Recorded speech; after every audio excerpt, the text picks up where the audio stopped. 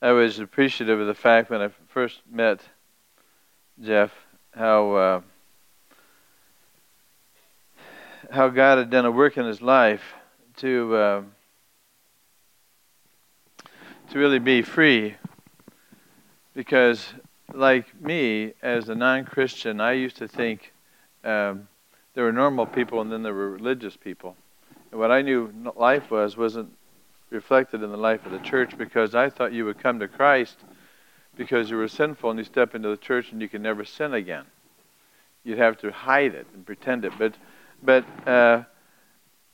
you reminded me again that it's not just your battle. And I appreciate your heart, Jeff, because you represent the fact that every one of us are in a similar battle, because we all live outside of Eden. And we're not in heaven. And that passage says, for all have sinned and keep on falling short. It's a progressive act that we still continue to need Jesus Christ today, the very same way that we needed him the first moment we met him, because we still are falling short. So we don't rely on our own resources, because we are people who are redeemed, but there's a reality that we live between Eden and heaven, and so we're on the way home, but we struggle. And that's why I think you would fit well in the book of Ephesians. You'd fit well in the book of Chesterland, because we want to be here at Chesterland a healing community. We are a forgiven community. We are a forgiving community, but we are a learning community, because we want to know how to fight this battle. And so with that, let me turn to Ephesians 6. And what I will do is I want to read the passage so that you know Ephesians 6:10. And we'll go down to verse 20. So follow with me, Ephesians 6:10. And I'm reading from the New American Standard because that's what I'm having.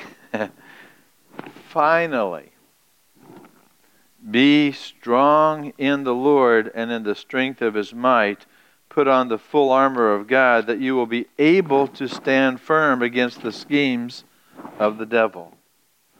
For our struggle is not against flesh and blood, but against the rulers, against the powers, against the world forces of this darkness, against the spiritual forces of wickedness in the heavenly places. Therefore, take up the full armor of God, so that you will be able to resist in the evil day, and having done everything, to stand firm.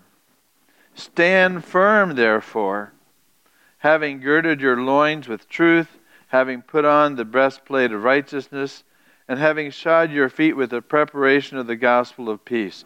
And in addition to all, taking up the shield of faith, with which you will be able to extinguish all the flaming arrows of the evil one. And take the helmet of salvation and the sword of the Spirit, which is the word of God. And with all prayer and all petition, pray at all times in the Spirit.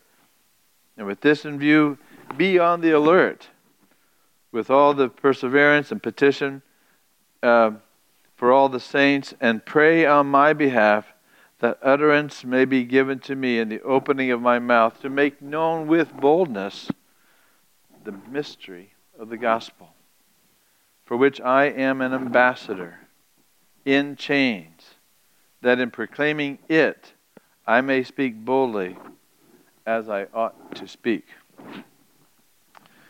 We're wrapping up this book of Ephesians, and what a ride it has been.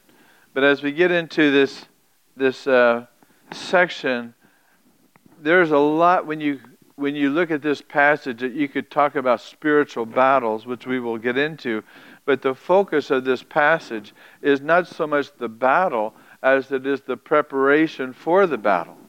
And so the idea that we're going to be standing strong and standing firm, but we'll be standing engaged in a battle that isn't your doing, it isn't my doing. We all have to deal with the reality that we live outside of the garden. And therefore, the book of Ephesians has prepared us for 5 chapters before this. And so let's go back, and again, I'm testing your memory. What's chapter 1 about? Chapter 1 is about the integration. These are the key themes that I think about when I think about the book of Ephesians. I'd like for you to think about them too, because God is doing heaven and earth. He's integrating the cosmos, and He's submitting it to the lordship of Jesus Christ is on the throne.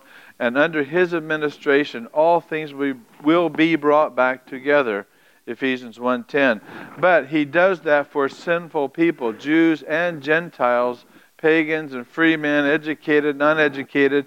By chapter 2, he says, if you are in Christ, you have left the deadness of your soul, and you've been made alive in Christ through the resurrection. And in the baptism of Christ, you have been brought in, grafted in, incorporated into a whole new community called the kingdom of God. And that kingdom of God reflected on earth is the place where the Holy Spirit is going to come to empower, enlighten, and equip people. And only in the church will you find that kind of grace, that kind of wisdom, that kind of light coming in the institution of the church. And so 1:10, 2:10, 3:10, those are pivotal verses. And that's what God is doing here. When you move into the chapter 4, is God is instructing us, and He sent pastors and teachers and prophets and evangelists, everyone, to equip the saints to mature and grow up so that you understand who God is and who we are in Christ. And that's that whole passage in chapter 4 where we talked about if you're going to be walking in a manner worthy, you need some help. You need some, because like Jeff said, we bring a lot of the old ways into the church, and there's where a lot of the conflicts and misunderstanding happen. But Paul had that with Ephesians, and so he goes into chapter 5, and having worked through that, he says, you put off the old and you put on the new in order that you might imitate Christ. And imitating Christ, that's the focal point that most people never look at because they're stuck with the BBS syndrome. You know what that is, don't you? The BBS syndrome, I call it the belly button syndrome. You're looking at your own belly button trying to get things out of your belly, but it's a self-absorbed, a self-centeredness that says, I'm going to use God, I'm going to use the world, I'm going to use people to get my life back together. And it's still self-centeredness that we deal with. And Paul says, lift up your eyes. You're following Christ. And so if you're going to be an imitator of Christ, chapter 5, you're going to walk in a manner that shows that you are beloved children. You are walking in love. You will walk in light. You will walk in wisdom. And you will walk in a fullness of the Spirit. Evidenced last week by saying that if you are primarily, this is the kicker for me last week, the distinctive mark of the Christian, that if you are growing in Christ and filled with the Spirit, is that you have surrendered and you submit to this wonderful love of Christ, and that you want to follow Christ. That's chapter 5. And now as you come to chapter 6, here we are finishing the book, that you move into this issue that there's involvement, that if you're going to follow Christ, you're going to get involved with the things of Christ. You're going to find Jesus Christ becoming more alive, more relevant, more powerful, more intimate with your life than you've ever may have thought before. And so chapter 6, what I'm going to do today is I'm going to give you half of the message. And the message is this: be strong in the Lord. Can't say that any more clearly. The thing that you're going to walk away today is this: God wants you strong. Period. Now we can go home. God wants you to be a strong man with tenderness. And He wants you to be a woman that has a tender strength. That the idea that you're going to come with the Christ likeness and reflect that to each other. God wants you strong. And the reason why, as we get into it, is because there is a battle. There is a battle. But today I'm going to look at the strength aspect, because I want you to look at Jesus, and I want you to look at who you're following in order to find that that which He is going to give you is going to make you strong. And I want that for you. I don't want you to be a wimpy Christian, a weak Christian, a Christian that's going to be tossed to and fro by every impulse or wind of doctrine. I want you to know that Jesus Christ wants to make you strong. And we'll look at that. And then we'll go halfway into this thing about the battle preparation. You'll become familiar with the armor, that what God gives you to make you strong, and then to access that power through prayer. But as you do that, you become the people of God, called, equipped, and engaged in a battle that you think, wow, all that's happening? That's what's happening. It happened in Ephesus 2,000 years ago, and anybody who keeps in lockstep with Jesus, they become men and women you better watch out for, because they are powerful. So Paul says this, finally, be strong in the Lord and in His mighty power. That's the NIV. The New American Standard says, be strong in the Lord and in the strength of His might. Strong, might, power. You get this at the end of the book of Ephesians, because as you look at this, you see this word, the verb to become strong is the same word for dynamite, endynamomai. It means to become explosive. It means that you become somebody that when you step on the stage, you are not to be neglected, disrespected. You are going to be someone who's taken seriously because you are strong. Not overbearing, but strong, firm. And that's what he says. Mighty power is a different word, it's kratos, but it means to get that power so that you become empowered. And Paul talked about that. Talked about in chapter 1, talked about in chapter 3, that the Spirit of God is going to strengthen you on the inside, not the outside, working the circumstances which we want to change. He's going to strengthen you from the inside out. And if you read through the passage of Ephesians, you'll pick up all these Old Testament themes. So listen to me as I share these verses and let them sink in. These are somewhat familiar verses. Isaiah 41:10. So do not fear, for I am with you. Do not be dismayed, for I am your God. I will strengthen you. I will help you. I will uphold you with my righteous right hand. That's Old Testament. God is there to strengthen you. No matter what you have to do, God is there to say, you're not in it alone. You're not in it alone. Isaiah 40:31. But those who hope in the Lord, those who wait on the Lord, will renew their what? Strength. Strength. They will soar on wings like eagles. They will run and not grow weary. They will walk and not be faint. Every time in the Old Testament, whether it's Moses, Abraham, Joshua, Samson, David, Daniel, Isaiah, you see men who have been strengthened by God to do something that they wouldn't be able to do without Him. Same for us. The Lord is the strength of His people, a fortress of salvation for His anointed one. Psalm 28. Listen to this one. The Lord gives strength to His people. I love this. And the Lord blesses His people with peace. Peace is a sign of strength. It means there's something settled inside you, that shalom power that says, I know where I stand, and you will not shake me out of it. Daniel 32a, back from the Vacation Bible School. This is the verse that I like. It's Daniel 32a. It says, by smooth words, He will turn to godlessness those who act wickedly towards the covenant. Those who forget the Word of God, they become ungodly. But it says, the people who know their God, underline this, the people who know their God display strength. Not just that they have strength, but they move, they take action. There's something about what God does in the Old and in the New and in our day that those who wait upon the Lord get something that those who don't wait on the Lord, they don't get.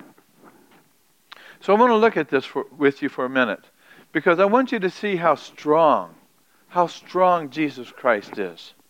You know the story in John 9. Jesus on the Sabbath goes to a blind man in John 9. Now follow the story. Jesus spits on the ground, makes a little paste, and puts it on the man. And he says, now go wash yourself. You know the story. It's on the Sabbath. For this man to walk where he was with Jesus, to walk over to the pool to wash us off, was a crime. Because it was considered work to wash, to heal, to get medical treatment on the Sabbath. To do that was against the law of the Jews. And therefore, he went and he did as Jesus said, not knowing who Jesus was. But the Pharisees knew that this blind man had now become healed, and everybody was telling he broke the Sabbath. And he's healed. Something's happening here. And the Pharisees went after the blind man and said, who healed you? John 9. And they said, well, I don't know. And Jesus found him. And so he knew that Jesus had healed him. That's John 9. That's the whole story of John 9. And they were so upset with Jesus breaking the law on the Sabbath that he went to them and said, the Pharisees went to Jesus and said, well, who do you think you are? Who do you think you are? By what authority do you do these things? And there was a confrontation in John 9 about this blind man. And they were going to stone him in John 9. In John 10, if you read John 10, it's a continuation of that story. If you've never read it like this, go back and read John 10, because it's not about the shepherd of the sheep. It's not so much about the things that God will do for those who follow him and have abundant life. It's about the constant confrontation with the Pharisees. And he said to the Pharisees, you are not of my sheep. You don't hear my voice. You don't belong to me. You belong to this religious system, and you were just so upset that your system was disrupted. He says, but I'm here to say, you don't belong to me. But if you knew Abraham, you would know me, because he knew me, and you don't know your father Abraham. You're blind. Blind man sees. The men who think they see are blind. And Jesus says, no. John 10, and there's a confrontation again. Who do you think you are? We pick up stones because you claim to be God himself. I and the Father are one. And they had stones to stone him. And he walked away. Now that's what I want to tell you as the preface to John 11. These all three go together. John 11 starts, Lazarus is sick. Mary and Martha, the sisters, know that Jesus is just down the road 3 kilometers. 3 kilometers, less than 3 miles. Jesus is over there. And John 11 says, Lazarus is sick. And Mary sent word to Jesus, Lazarus is sick. He's dying. Now, if you're Jesus, what do? Read this passage. John 11, 1 through 10. It says something really crazy about Jesus. You read this. He knows Lazarus is sick. Where's his thinking? He says to the disciples, Lazarus is asleep. Well, he'll wake up, Master. He'll wake up in a couple of days. Don't worry about it. He said, no, he's dead. And then Jesus says, let's go back. Let's go back to John 10. Let's go back to those Pharisees. Let's go back to the people who are criticizing me. Let's go back into that conflict. Let's go back into that war. And the disciple says, you're nuts.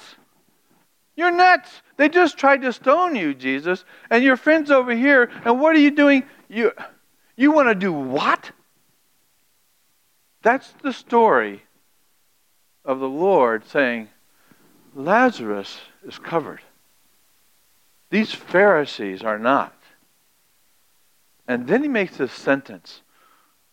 There are 12 hours in a day. And while it is light, we got to do the work of God. But if you walk and you stumble in the night, these guys are stumbling. These guys don't know me. These guys are accusing me. These guys are dead. Lazarus is dead, but he'll be resurrected. These guys are dead and they will not be resurrected. Let's go focus on the lost, because these guys, but they're going to stone you. Yeah. But Jesus is so moved by getting into the conflict of the battle of darkness of people who are dead that he moves right back in, and he says for 2 days he stayed there talking with these Pharisees, fighting, contentious, arguing. Why? Because people who know their God display strength. And Jesus went after the lost because he knows they won't go after him. And therefore, here's the power of the Son of Man going after everyone who will stiff-arm him and resist him. Jesus does not stop moving towards those who have stopped moving towards him. The Lord is strong. Gosh, is he strong. And so he said to that blind man, "You're healed." It's not just the power that he was working in the blind man. It was a power also working in the Sadducees and the Pharisees. It was a power also working in the disciples, teaching. He's training everybody. Martha and Mary and Lazarus, the people who are watching. Jesus knows the whole world is going to see the Father and Christ are one. And he came with the mission. For good work we don't stone you, but for blasphemy. And you make yourself out to be God. Jesus was stoned because of his identity. You will be attacked because of your identity. And therefore, Christ says, don't worry. Don't worry. But Jesus was preparing each person then as he is preparing each person now. And he says to us all, here is how you handle warfare. Here is how you handle opposition. You move towards it. You don't run away from it. Wow. How strong is our God. And Jesus did that on the Via Dolorosa. When he picked up that cross and he went through the streets and people were mocking him. What he endured for the joy set before him. He would not stop. And he went to the Garden of Gethsemane. And here another battle. You know the story. He struggled. He fought. But he was engaged in dark battle. And said, Father, not my will, but yours be done. And he came to that point even on the cross. When they pierced and they cut him, he would not quit. Our God is strong. Make no mistake about it. He knows how to handle death. He knows how to handle evil. He knows how to handle any darkness that you have. And he did. And then he rose again from the grave. Do you remember when Jesus would walk on the demons and the demons would tremble? What do we have to do with you? They were afraid of him. And when he went into hell, he's here. Let me tell you, when Jesus is present, all the power of heaven and earth are right behind you. So wake up. Wake up, Christian. Wake up. Don't you realize the evil has blinded you? And so he says in Ephesians 5, awake, sleeper. And the light of Christ will, it'll come on you strong. And it does. And therefore, David would say, where does my help come from? I lift up my eyes to the mountain. Where does my help come from? My help comes from God, the maker of heaven and earth. And that's why Paul says, be strong. Not just be strong, but be strong in the strength of his might. It's a derived power. It's a dependent power. You don't have that strength. I don't have that strength. But if you're not in connection with Jesus Christ, you won't have that strength. And evil will destroy you. Therefore, he says, trust in the Lord with all your heart. Proverbs 3, 5, and 6. Do not rely on your own insight. Do not rely on your own conjectures, your own presumption. Don't rely on your own understanding. God knows better than we do. And therefore, he says, to those who rely on their own self, thus says the Lord, cursed is the man who trusts in mankind and makes flesh his strength, and whose heart turns away from the Lord. And we do. Our country has. John, Paul, they all pick it up. Greater is he who is in you than he who is in the world. So I ask myself, what makes Jesus Christ so strong? Look at this. What makes Jesus Christ so strong that he created this whole empire of the kingdom of God from no names, weak people, handicapped, blind, everybody turns because they have been defeated. Notice this. It's his relationship with God the Father. His relationship is the source of his strength. And as God looked to Jesus and Jesus looked to God, there was an intimate connection that no one could break. Jesus relied on the Holy Spirit, going in the wilderness, going in the temple, going anywhere. He was not alone. He was accompanied by the Holy Spirit. Jesus loved righteousness. He would not give in to any temptation because he knew it was wrong. His ability to move into sin and horror and grievous damage to people, he did so with grace. Because he knows that if you are damaged, you don't have what it takes. But he does. And therefore he brings grace, an abundance of grace, an abundance of kindness to forgive. He forgives, ready to forgive, quick to forgive. We're not. We are slow. You got to show me. You got to prove it. Not Jesus. He's ready to forgive. His preoccupation to bless and serve others. I am here for you. I'm going to give myself to you. He's a servant. His ability to overcome death, you see on the cross and in the grave. But just a couple more. His courage to engage and yet not control. God knows exactly how to lead you, how to bring you, how to love you, how to train you, so that you will walk with him. But his goodness and his kindness draws us away from the wrong desires and into his vision and his wisdom of who we are in Christ. Right before the crucifixion, at the table, when Judas betrayed him, he said, "The ruler of this world cometh, but he has nothing inside me." There was nothing that could hook Jesus.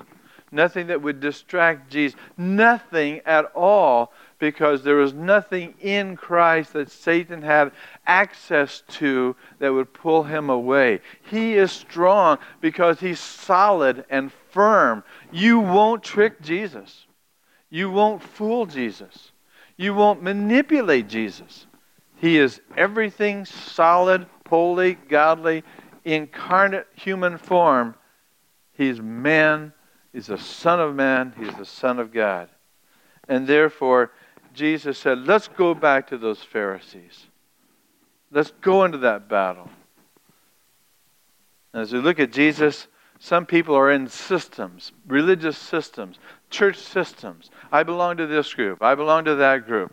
The real question is, do you belong to Christ? And he says, it's one thing to be strong in his strength. It's another thing to be strong in your own culture, your own doctrine, your own denomination. But are you strong in the Lord? Dostoevsky said it this way, and every time I read these Russian theologians, the thing that I see always is darkness and suffering. And what you find is, Dostoevsky said this, if someone were to prove to me that Christ is outside the truth, and that in the reality the truth are outside of Christ, then I would prefer to remain with Christ rather than the truth. Dostoevsky loved Christ. It's loving Christ, not church, not Christianity, not culture. It's Christ. If you're strong in Christ, you're strong in love of Christ, then you will follow Christ. Follow me, he said, and I'll make you fishers of men. Let me summarize this week. There are 4 areas that God wants to strengthen you. 4 areas that you can count on God dealing with in your life. And the one is emotions. If you have dark emotions, if you are depressed, if you are angry, if you find yourself empty or lonely, the emotional emptiness and woodenness of your heart, God says, that's not for you. Unhealthy emotions, complaining, the spirit of just bitterness. God wants to change that to make you healthy and strong emotionally. 2, the choices we make, the foolishness, the stupidity we make because we're following our own impulses, we're following our own desires. God wants to change the way we think and make choices. And so the path, the direction we move, if we're not following Christ, we're following something that's going to hurt us. And those choices are based on the light and the wisdom and the love and the grace that comes by being in relationship with Christ. 3rd, you think like Christ, and Christ will change this foolishness. He will change the reference point. It will take you off of this culture battle that you're dealing with, and He'll lift you up to see people are not the problem. People are not the problem. People are not the problem. Did you hear that? People are not the problem. People that you struggle with, Paul said, they're not the problem. We wrestle with powers of evil in this world that come from not the people you deal with, but the sin that's controlling them. There is an evil that's destroying people. And Christ will give you the wisdom to go into that foolish thinking, to unlock it. Christ wants to strengthen your brain so that you think like He thinks. Last, His attempt to strengthen your heart's passion, your heart's desires. God wants you to be strong in your love, strong in your passion, strong in your desires. But those desires are God-given to reflect God's glory, and we leave out God and we try to fulfill our own desires. God says it won't work. But if you follow Christ, you will say with Paul, I can do all things through Christ. I can handle my depression. I can handle my anxiety. I can handle my poor choices. And I can reconfigure how I'm going to live my life. But I'm going to change because Christ will strengthen my thinking. Christ will strengthen my heart. And therefore, that's what Thomas and the disciples understood. Thomas got it. Paul got it. And so Thomas said to Jesus, you want to go back over to those Pharisees? Let's go. You want to go in the darkness? Let's go. I will go with you, Jesus, wherever you go, and I will die with you. I will go. And that's what Thomas said. He was committed to Christ. And therefore, that's what Paul says in Ephesians. Be strong in the Lord and the strength of His might. Stand firm. But stand in the battles that you will not be walking away, but you're going to be moving forward. The powers of God, the powers of darkness want us to mess us up, want us to give up, get discouraged, to get puffed up, to split up, to shut up. God wants you to put on the armor and stand up. That's how he ends Ephesians. This section, next section, how do you access that power of God? How do you walk in the Spirit so that you walk in victory, not defeat? So that you don't run away from enemies, but you stand and you look at your enemy face to face.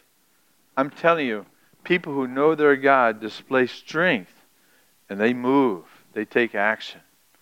That's what Paul was saying to the Ephesians. That's what God is saying to us. That we move in love, we move in grace, we move in strength, but we don't move because we are loving, strong. We move because Christ is in us, and He moves us. With that, let's close in a word of prayer. Father, you want us involved, but the thing that more than anything, you want us strong. And in our weakness, your strength is displayed. Father, we don't know you that well. We don't love you that strongly. We just find ourselves wrestling with that battle, and we don't even see you. We just continue the battles that we don't need to fight. Oh God, would you touch our eyes like that blind man? Would you move to us when we fight you? When you overcome our stubbornness, may we surrender and be submissive to you in the fullness of the Spirit. Now, Father, move us, take these words, and I pray this day that you would strengthen us on the inside so that we may follow you. In Jesus' name, amen. Amen.